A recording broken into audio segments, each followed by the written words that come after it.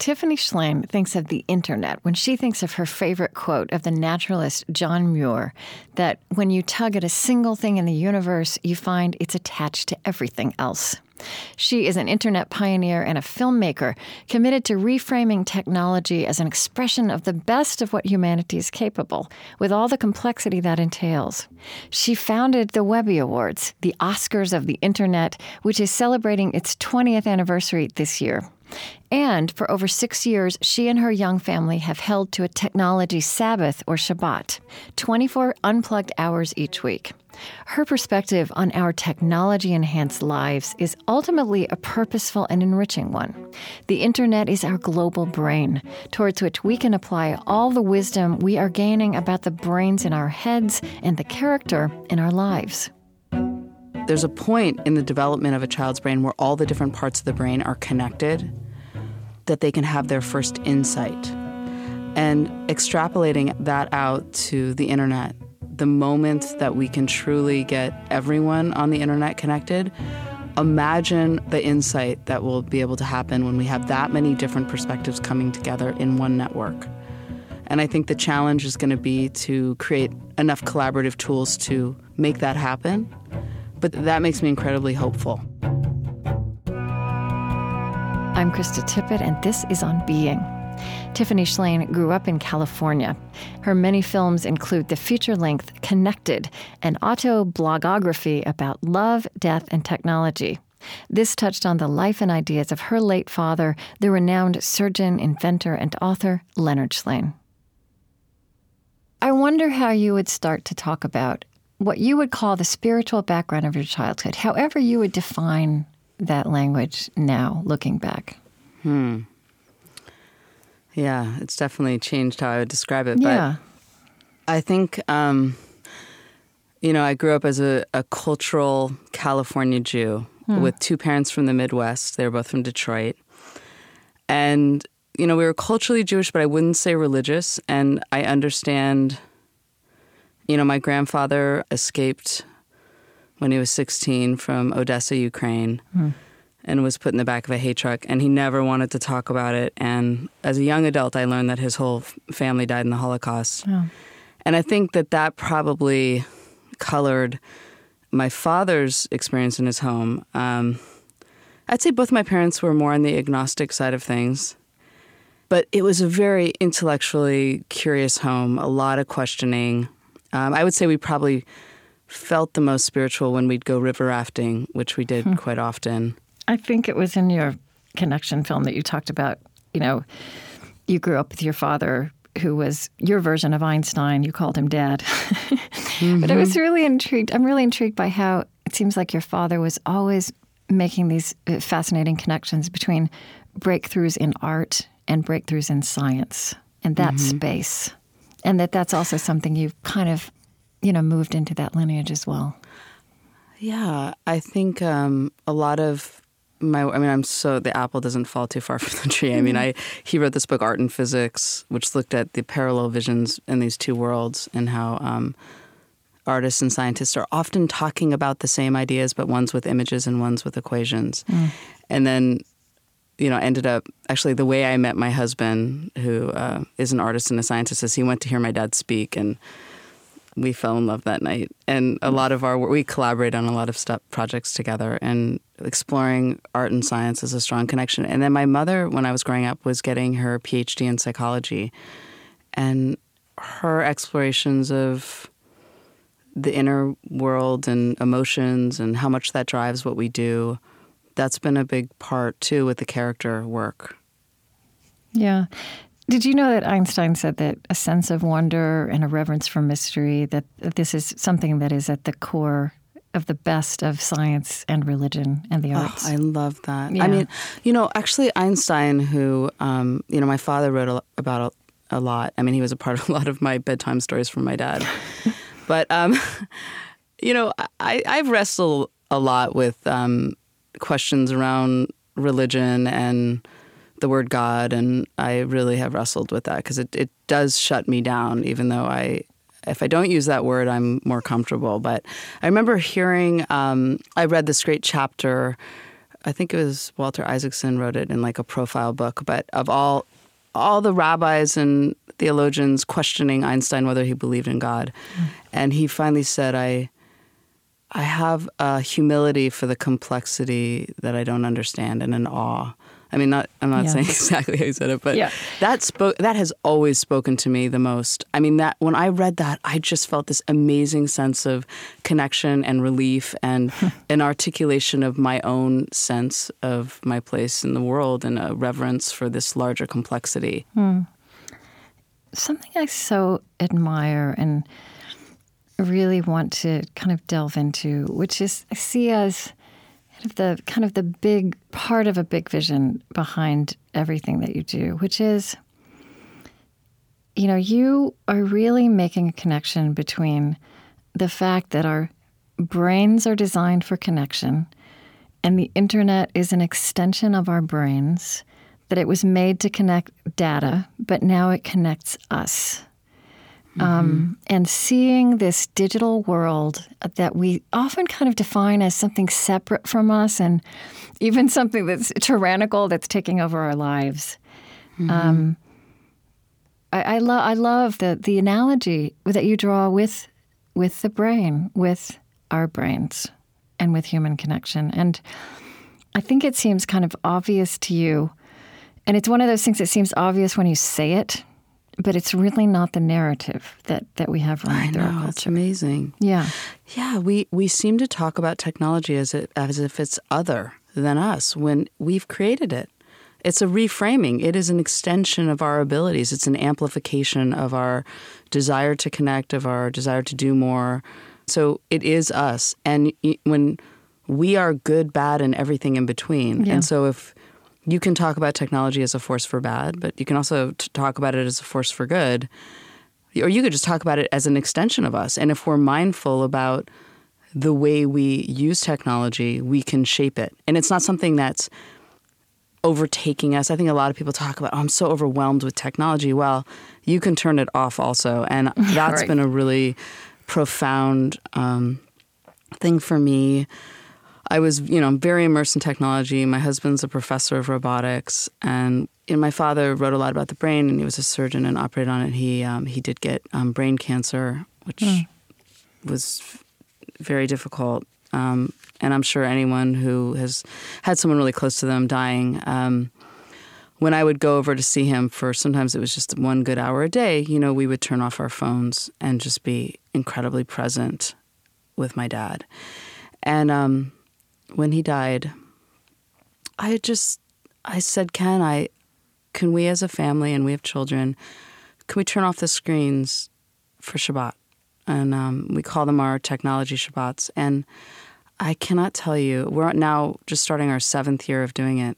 And it has been the most profound thing. It's incredible, going back to what you originally asked, it's incredibly empowering to also know that I needed to turn it off and that I could, and we made this family commitment to do it. Right. And I find that having just that day without any screens, without any technology, is such a beautiful rebalancing. And I think more deeply. I'm more reflective. I think about the bigger picture. And then, and also, it was a wonderful day with my family. And then on Saturday night, this kind of dual effect, which I didn't expect at all, is that I kind of reappreciate technology all over again because I'm very excited to I have a thought that I want to look up and I look it up. Yeah. So you echo something that's come up in many of my conversations across the years, including with Sherry Turkle, who I think is a friend of yours. Yeah, she's a friend. That the internet is in its infancy, and it's up to us to grow it up. That we're the adults in the room, whether we feel like that or not. We need to have agency, and that's a framing of what it is to us. It's an extension of us. It's not this other thing that somebody's doing to us. Yeah.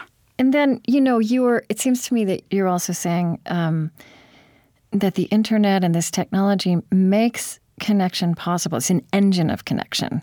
And that growing it up and, shaping it to human purposes for the world we want to live in and we want to raise our children in means, delving into it in that spirit and also at the same time knowing when to unplug.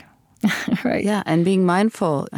Actually, the word mindful, I have to tell you the new word that I love to ground the word mindful, Okay. which is so used everywhere now. Okay, here it is. It's one of those overused words, yeah. I know, it's so overused, it's lost its meaning. So here's the word that grounds it is metacognition, which is thinking about thinking. It's the same thing, but it's so much more like it grounds it in science, which is exciting to me, and it has kind of teeth to it. Yeah. It kind of secures itself to the ground. Yeah. It's a word you have to think about. Yeah, metacognition. And I mean, you point out, is this true that there are more connections still, like neural connections, in any single human brain than the entire internet possesses now? A child's brain. Isn't that incredible? It's incredible. I was doing this film about called Brain Power, which looked at the best way to nurture a child's brain. And birth to 5 is the biggest growth period of a child's brain. And we were trying to show how incredibly important it is to support a brain in those years. Mm-hmm. And it's an awesome fact. And again, that's another word, awesome. If you think about the word awesome, full of awe, that's a very big word. But it has become, it's become, but that is truly an awesome, can we use that word in the right way? It's an awesome fact. Well, and here's another one, a little bit less overused, but you even singled out this word, Ubuntu, which is a South African word, and this beautiful philosophical principle and kind of way of being that was there as apartheid ended, and it kind of means I am because you are. And I've seen that beautiful. Watered down spiritually, I think. But, you say that that principle, in fact, is a perfect way to think about how the human brain develops. Yeah, I think being a parent, I mean, there's kind of nothing more incredible than experiencing that firsthand with watching your children respond and grow and to you and guiding and modeling and all of these things, too. I mean, I think a lot about the modeling, even with my work around character and gratitude and all of these things that you hope to instill. And it's interesting. Like we recently made this film that kind of explored Musar and being a mensch, and Musar is kind of the Jewish lens of the science of character education, which was very exciting for me to learn as a Jew. I'd never known about it before. And so there's this Jewish practice of 100 blessings a day, like you bless everything. But, people that truly do this, they're blessing when they go to the bathroom. They're blessing like a sunrise, a rainbow.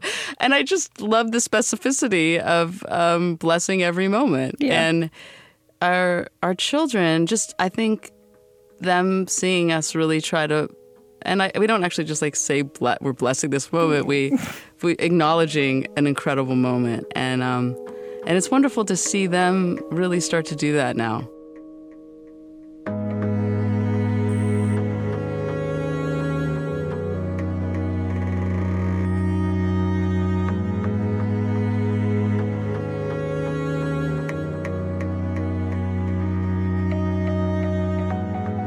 I'm Krista Tippett, and this is On Being. Today, I'm with the internet pioneer and filmmaker Tiffany Shlain.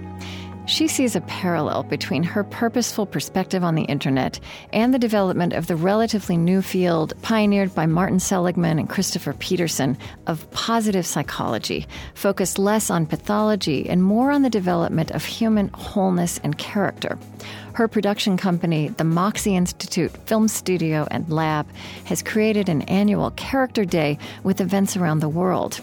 Her film, The Science of Character, develops a periodic table of 24 character strengths positive psychology has identified, such as curiosity, perseverance, gratitude, and humor.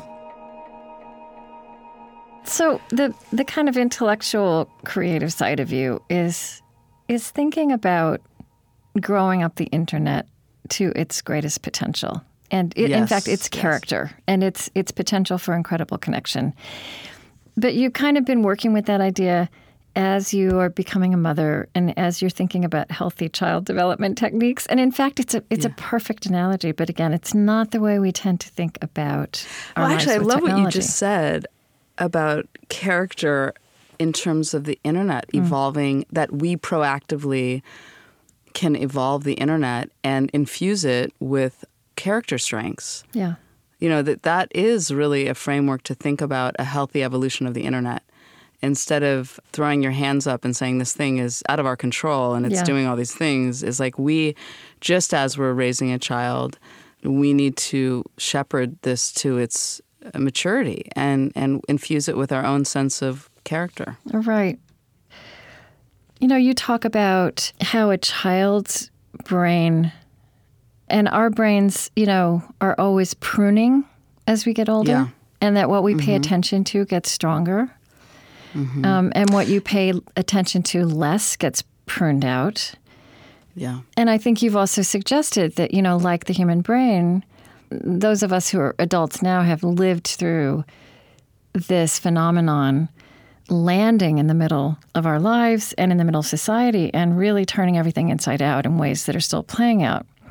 But you said, there's this possibility that once it has just proliferated, that it might begin to prune. But again, as you're saying, it's up to us. Right. What direction that takes. Absolutely. I think that's incredibly empowering, too. Yeah. If you think of it that way. And it's exciting if you think, oh, wow, we're at this point in human evolution, in our civilization, where you have this tool that's creating a nervous system for the whole world, and we can shape it, and we can prune it. And we can strengthen things that are important and weaken things that are not as important or not good for society. There's so much, kind of going back to the character, there's so much science, neuroscience and social science that's kind of backing up what we believed to be true. Yeah, right. And I think really what was so exciting to me about learning about like Seligman and Peterson's work, and, that they looked at character virtues and strengths all throughout cultures and history. And, the whole idea of positive psychology. Positive psychology, yes. And they broke it down and they made it accessible and tangible. And I think that with the internet and with technology, if people find ways to break it down and make it accessible, even for me, whether it was the technology Shabbat and having some way to engage with it that felt more comfortable to me, I think that's really important. I think what's also accessible and empowering about that is your emphasis that it doesn't say that you have to possess all of those wonderful qualities, but that we do have some strengths, and that focusing on the strengths you have and practicing the strengths you have is also your contribution. Yeah. And focusing on the strengths of others. The people around you have strengths, to recognize them, and actually makes them stronger for them too. And then also, when I learned about the kind of Jewish version of these ideas, which is called Musar, the way that they talk about it is that we all have just different levels of these strengths, and you can work on them to, build one up or take it down. And actually being in different situations, you need to learn how to dial something up and dial something down. Like everyone has strengths that you would never say are good, like something like envy. But that if envy motivates you to actually maybe get a new job or do something, that could possibly it could be useful in some situations. And things like humility, that you can dial up or down humility in different situations. And it's all about understanding how much space you should take up, which I think it was a little bit of a shift for me in the thinking after I learned the positive psychology movement, which I found really interesting. And what was the shift for you? Well, even something like humility, which I think is a beautiful attribute. And then I thought about, being a woman and a woman director, and there are times where... Yeah, it's tricky. Humility can be tricky. Well, on the one hand, okay, if your instinct is to be humble, but then there's another part of me that's a complete feminist, and I know that we need to keep pushing it forward. And a lot of times if women don't say what they've done, it won't get said, and it's not in the history books. It's not, all this. So then there's another part of me that's like, well, I need to make sure that what a woman has done is known. So there's like an inner wrestling with me. But it's a little, you know what I mean? Yeah, but then I also think that's then it comes down to how Because humility is another one of those ruined words. I know. Right? It's flattened out. And like, I think then it comes down to how do you define humility? Because I actually think... How do you define it? Well, it's interesting that you asked me. Because I was at divinity school when my daughter was born, my first child. And so I was doing my version of what you're doing. I was studying theology, and I was thinking about these ideas. And so I was reading at that point, about humility in the Bible and about what Jesus always talks about, the humility of a child. And I think I had exactly the same reaction you did as a woman. To me, to be humble was to be ineffective and ineffectual. But I started to look at that word all the way through the text in the Hebrew Bible as well. And I realized that I think spiritual humility is actually not about making yourself small or about debasing yourself. It's about having a proper awe before everything else and everyone else, right? I mean, you can break that apart, but so then I like that. It's almost like you're placed in the larger context. Yeah. That you always are coming from understanding where you are in the larger interdependent context of the world. Right. To put it into that wonderful framework that you use. Yeah. I love that. Okay, thank you for that.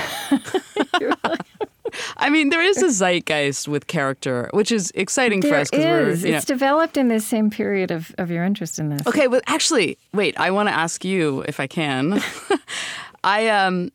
We did this event called Character Day because we felt like when we tried to look up information about it, there was all these silos of information about characters, the education, there was people from the religious, there was people from this, and it wasn't all in one spot. And we thought it'd be very powerful to have a global conversation that was aggregated. Also, I think a lot of it it has this eat your spinach feeling to it.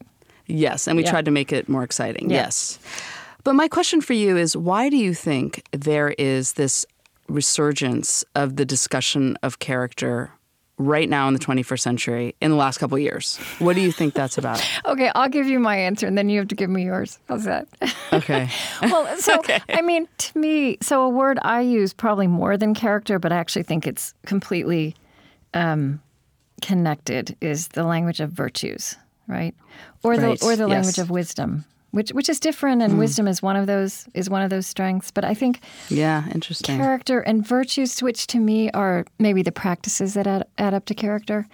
And I find, I was going to ask you, so I find also that the language of virtue, for example, is that people who are a bit older, sometimes it has baggage to it. But I find that younger people find this language really magnetic. And for me, it's again, the language I use more is virtue, but I wonder if you find the language of character, that periodic table of strengths like wisdom and humility. I don't know. What else is on there? Creativity, kindness, humor, social intelligence. Yeah, I love it that humor is on there, yeah. Oh, yeah, humor's a big one. Yeah. I love humor on all of this stuff because a lot of it is very...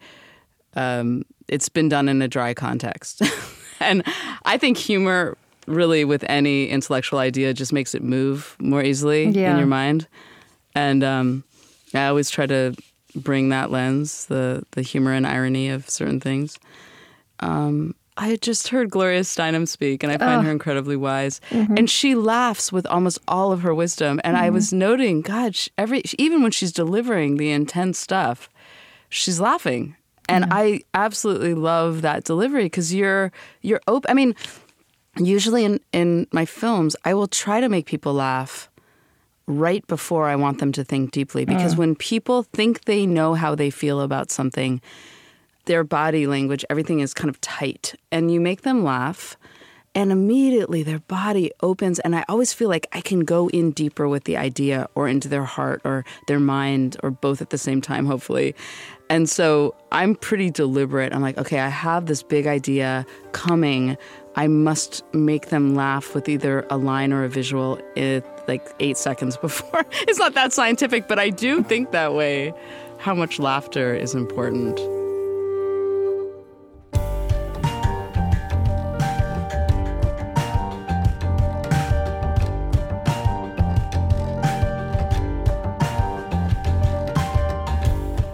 You can listen again and share this conversation with Tiffany Shlain through our website onbeing.org. I'm Krista Tippett. On Being continues in a moment.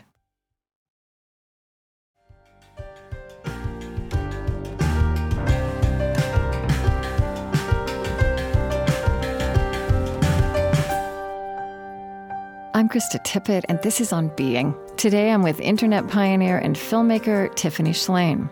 She founded the Webby Awards, the Oscars of the internet. And she and her family have helped popularize the practice of a technology Sabbath or Shabbat, 24 unplugged hours each week. Tiffany Shlain believes that we can focus far more on the life-giving, character-building potential of the internet. And this is the theme of her films and global projects. The annual Character Day, created by her nonprofit, Let It Ripple, has encompassed over 6,000 events in over 40 countries. So if we think about this work of really what we're talking about here, if we combine these different sides of the conversation and kind of these different sides of your endeavor. You're talking about growing up the internet by growing up ourselves, right? Like growing up our species, evolving. I love that. Right? Yes. Yes. And I feel like you have you're close to a lot of what we're learning on this frontier about how we interact with technology and what it does to us. I mean, you've talked about how when you gone out with your films, you realized how concerned people are about this and about what technology is doing to our brains. So talk a little bit about what you know. And one thing I want to ask you to explain more about is this MEG imaging, MEG, and what we're learning through that. Yeah, people are very concerned. I mean, it's kind of feels like there's a hysteria right now about artificial intelligence, which also is an offshoot of that. Yeah. You know, on some level, I've been really interested, in neuroscience as it relates to creativity. And there are studies that, you need to let your mind wander more. Daydreaming, spacing out, going for a walk, doing the dishes, taking a shower. Your mind goes into this whole other mode that is really important for creativity. And, what they've found is that your mind goes into the, default mode network, which is, it's almost like you're taking a journey in your own mind and you're exploring what's already in there and you're making connections you wouldn't normally make, because when you're doing focused thinking, you're kind of deliberately thinking. But when you're daydreaming, you are making unusual connections, and unusual connections are really where I think creativity comes from. Yeah. So, I think that does, concern me, and I feel like people really aren't making any space for daydreaming. And do you feel like carving out your Shabbat, just even like sundown Friday to sundown Saturday, does that then permeate the rest of the week? Where you are presumably texting and emailing as much as the rest of us. Yeah, and I'm doing what everyone else is doing the other times. I'm not like some Puritan person who, I feel so creative on Sunday morning. It's crazy. I mean, wait, this is the other thing that happens that really I find fascinating. When you're turning off the technology, you are slowing down time. You're slowing down your mind. And most people that I run into, it was just at Sunday, and I was like, how are you doing? Oh, I'm so busy. I mean, that's everybody's response. I'm like, I don't want that to be your response. Tell me something interesting. Yeah. But everyone feels overwhelmed. So this amazing thing happens on Friday nights, and Saturday morning. And my husband and I, Ken and I, still joke. We'll just be like, well, what time is it now? Oh my gosh, it's only 8 a.m. We've done 4 things. It's like time just goes ridiculously slow when your phone is off. Yeah. So to the addictive feeling of our relationship with our technology, would you say a little bit about what we're learning about the neurotransmitters, like the oxytocin and the dopamine, and how those things, and also not necessarily in ways that seem terrible, but what's released in our brains as we interact with these devices? It's very similar to, I'm not proud of this, but in rebellion in my 20s, I smoked, and I know what that feels like. Yeah. And sometimes I'd have a cigarette in my mouth and want another cigarette, and I would be like blown away that thought could happen. And, when you're on an email and you want to check for a new email, I think it's the same thing. But yeah, dopamine and But I mean, the good news is that and dopamine, it's also things that make you feel good, things that make you want more, like food or sex, or, there's all of these things that you can't be satiated with. Right. And then on the flip side, with oxytocin, I mean, this is what I love, is oxytocin is the hormone, the love hormone. It's when women are breastfeeding, they get flooded with oxytocin, or it makes you feel trusting, and it makes you want to collaborate. And they've shown that when you get a text or an email from someone you love or someone you feel connected to, you get a rush of oxytocin. So there's a part of me that thinks that the reason why there's all these collaborative businesses on the rise, whether it's Airbnb or Lyft or, all these companies that are growing on the internet that are all based on collaboration, is because we are awash of oxytocin. We are so filled with it that we're just wanting to collaborate. Yeah, no, you'd use this language of the participatory revolution fueled by all that oxytocin pinging around. Yeah. That's on my most optimistic days. I'm like, that's a beautiful thing. And of course, not in a Pollyanna way. I know there's a lot of very bad things happening in the world, and I do think about those. I've chosen in my life, and I feel like we're surrounded with such bad frameworks on everything with the news generally. Yeah. That I just feel like I can contribute best if I come from actually my husband and I call it opticism.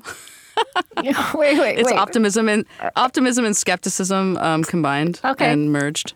Opticism, because we're optimistic but realistic, because we love history and grounding it in the past. But I really choose to focus on what we can do instead of feeling overwhelmed and drowning in all the problems of the world. Well, I mean, the other thing I think a lot about is, the internet is a new and very powerful, oversized screen for the old human condition, right? There's nothing that happens online that doesn't have an offline corollary. No, it's amplifying everything that we are. That's the amazing thing about it. You use the word beauty a lot when you talk about technology, and I wonder, how do you, a phrase like that language of the beauty of technology, what are the connotations that's filled with for you? I think that probably, just as you're saying it, I hadn't really thought about that, but just, growing up with my father writing art and physics, that, the beauty of math, the poetry of an amazing equation and code. And I think art is, I think beauty really can be applied to everything. I see art and science the way he taught me to see it, which is that they're just one's images and one's equations and numbers, but they're the same. They're showing us the same ideas, but in different languages. And he goes all throughout history and kind of charts examples of that in that book. Your father does? Yeah. So in terms of this work of the internet being in its infancy and how its foundation is us, in fact, and how we are building its foundation, where do you see this happening? You're out there talking about this stuff. Where do you see this hopeful, character-driven foundation being built? Well, going back to one point you said that I think about a lot is just things that become self-fulfilling prophecies if we keep saying it.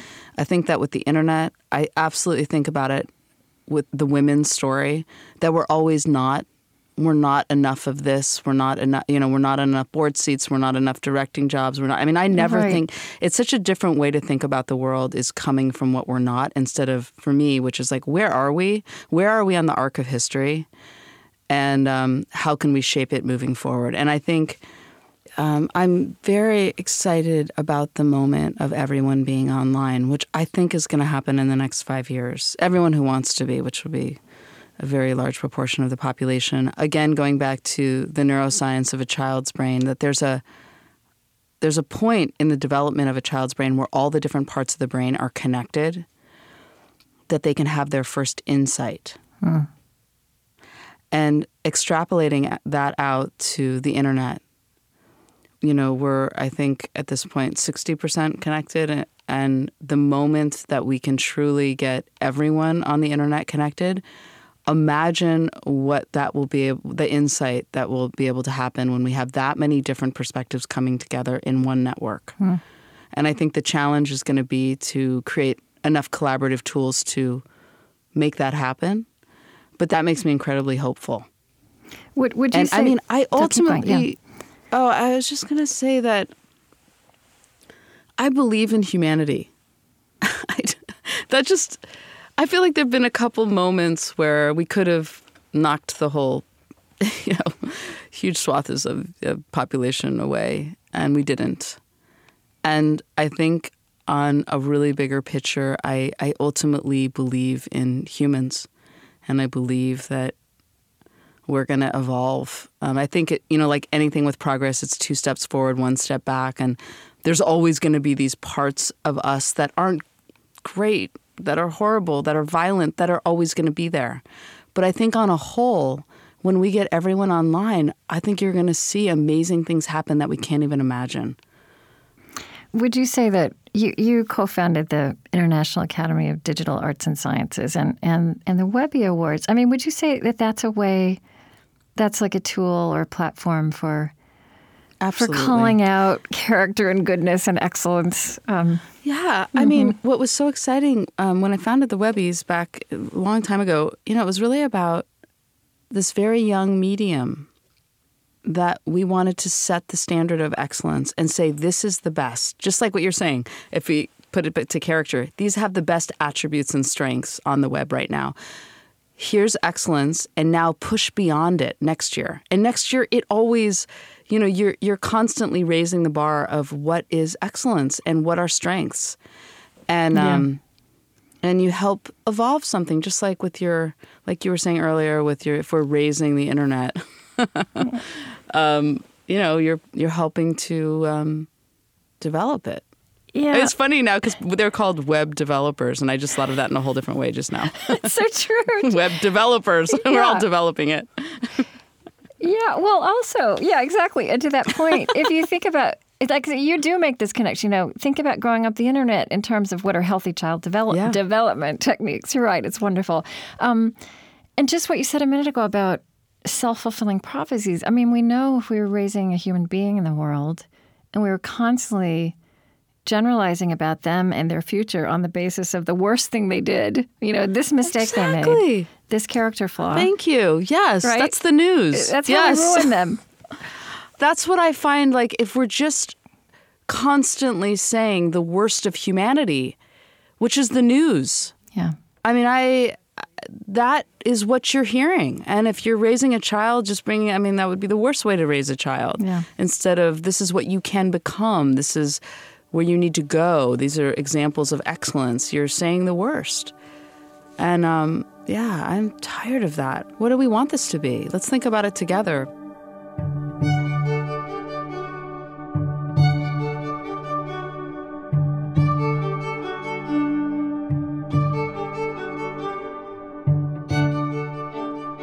I'm Krista Tippett, and this is On Being. Today I'm with internet pioneer and filmmaker Tiffany Shlain.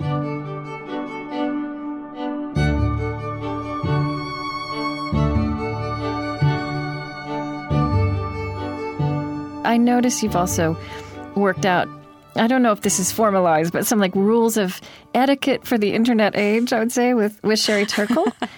And so, I mean, could you share a couple of those just to Yeah, when people write really long emails, who's gonna read them right now? I mean, and so the 100-word or less email, bullet point, clear subject header. Also, I laugh when you ask to see a photo of one of your friend's children, and they pull out their phone, and suddenly they get lost in their last year of photos. Let me let me show you this one. Let me show you this one. And then by the end, you didn't want to see 20 videos and 6 photos. You wanted to see how their child had grown and appreciate their child for a second. What was the one about finishing a text, not if your spouse walks into the room, you... Oh, actually, I try to really not walk into a room talking on the phone. Mm-hmm. Because you don't realize how much that... For the person that is in the home, when you're in mid-conversation, it's not a great way to greet someone. But you're right. But it's a little thing, but I think you're right. I mean, we don't think about the effect we're having on each other or our presence, right? Our presence.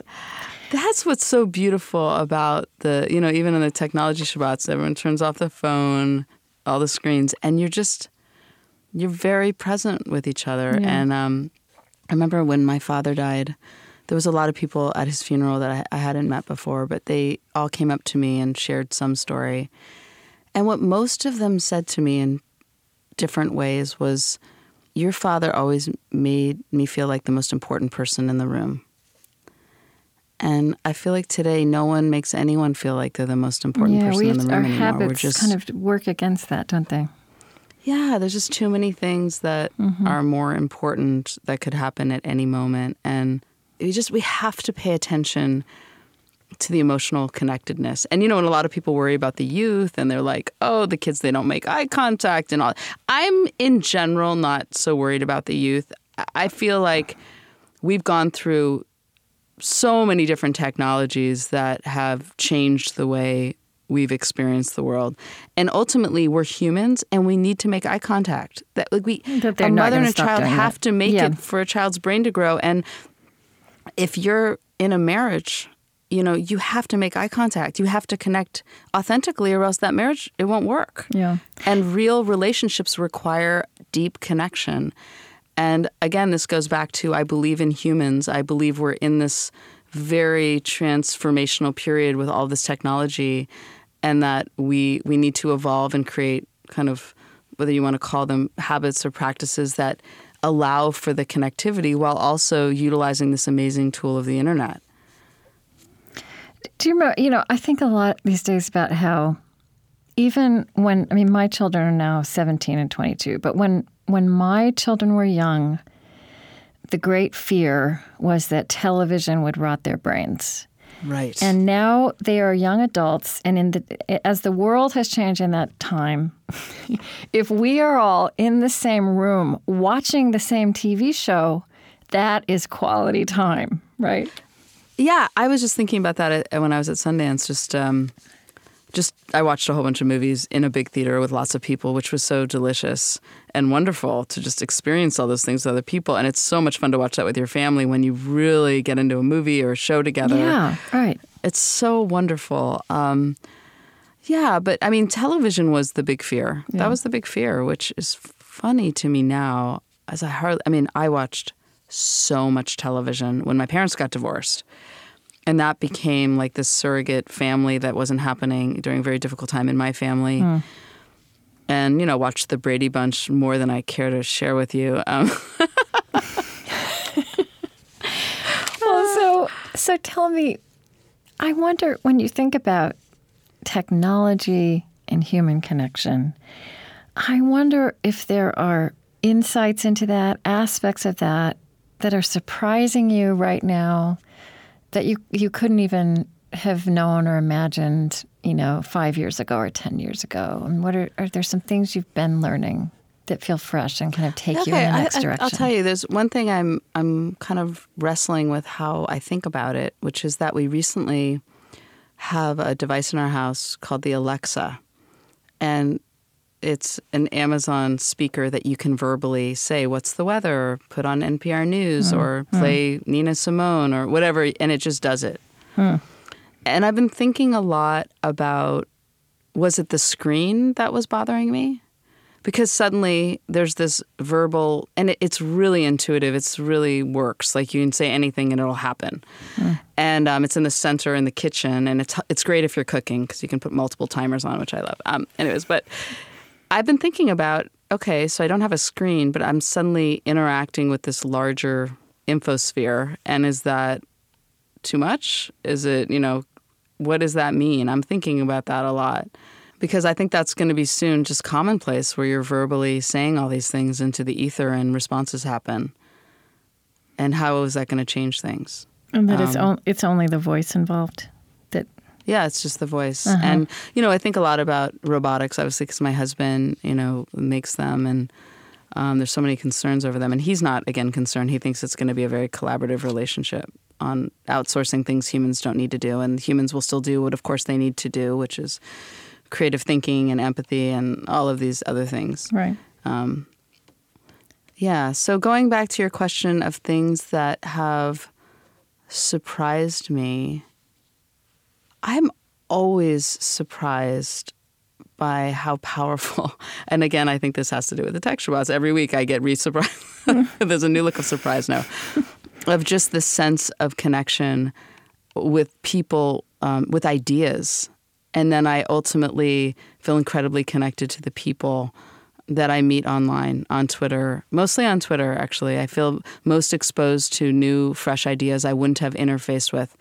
I heard this funny thing that, like, Facebook is who you went to school with and Twitter's who you wished you went to school with, which I think embodies the way I think about the technology. But I don't think I'm getting at the larger question about the bigger surprise, No, that's all good. I think, I made fun of Twitter for such a long time, having not tried it. And it's so counterintuitive in a way that something that forces, which was what I made fun of, that forces anything into that many characters, I think obviously it's not always poetic and profound, but it has this incredible capacity for poetry and profundity and connection.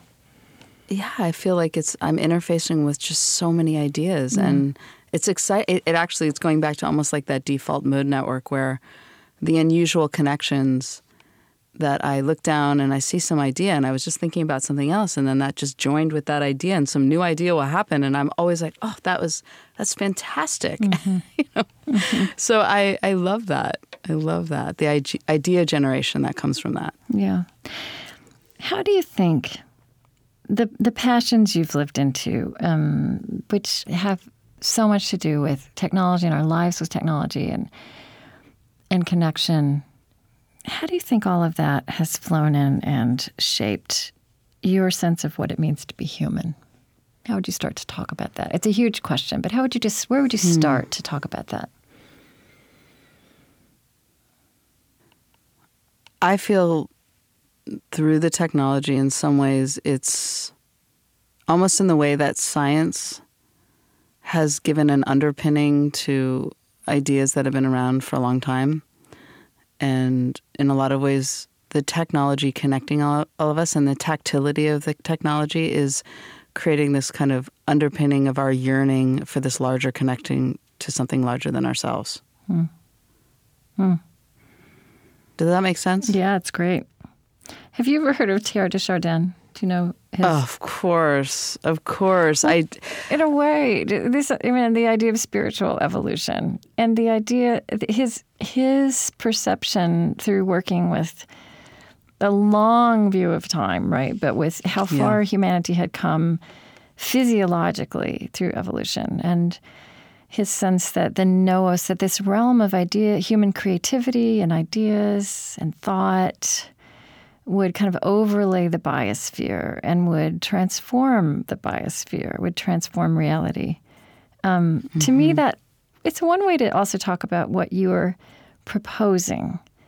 I mean, and I think you have a long view of time as well, that we should be aiming for in very practical ways in terms of how we live our everyday.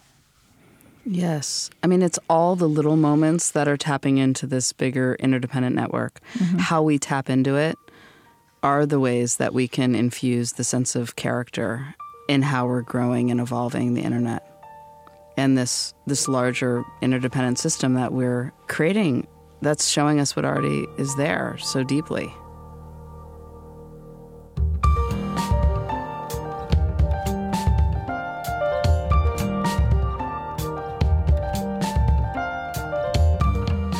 Tiffany Shlain is the founder of the Webby Awards and a co-founder of the International Academy of Digital Arts and Sciences. She has directed and co-written 28 films, some with accompanying books, including The Science of Character, Brain Power from Neurons to Networks, and the feature-length documentary Connected, an autoblogography about love, death, and technology.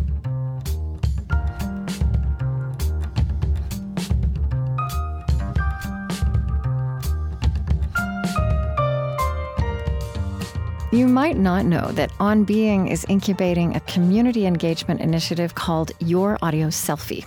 At youraudioselfie.org, you can hear collections of audio snapshots in response to a single artfully worded question. This week, we're featuring our series, What's in a Name? Reflections on who we are and what we are called. All this and more at youraudioselfie.org.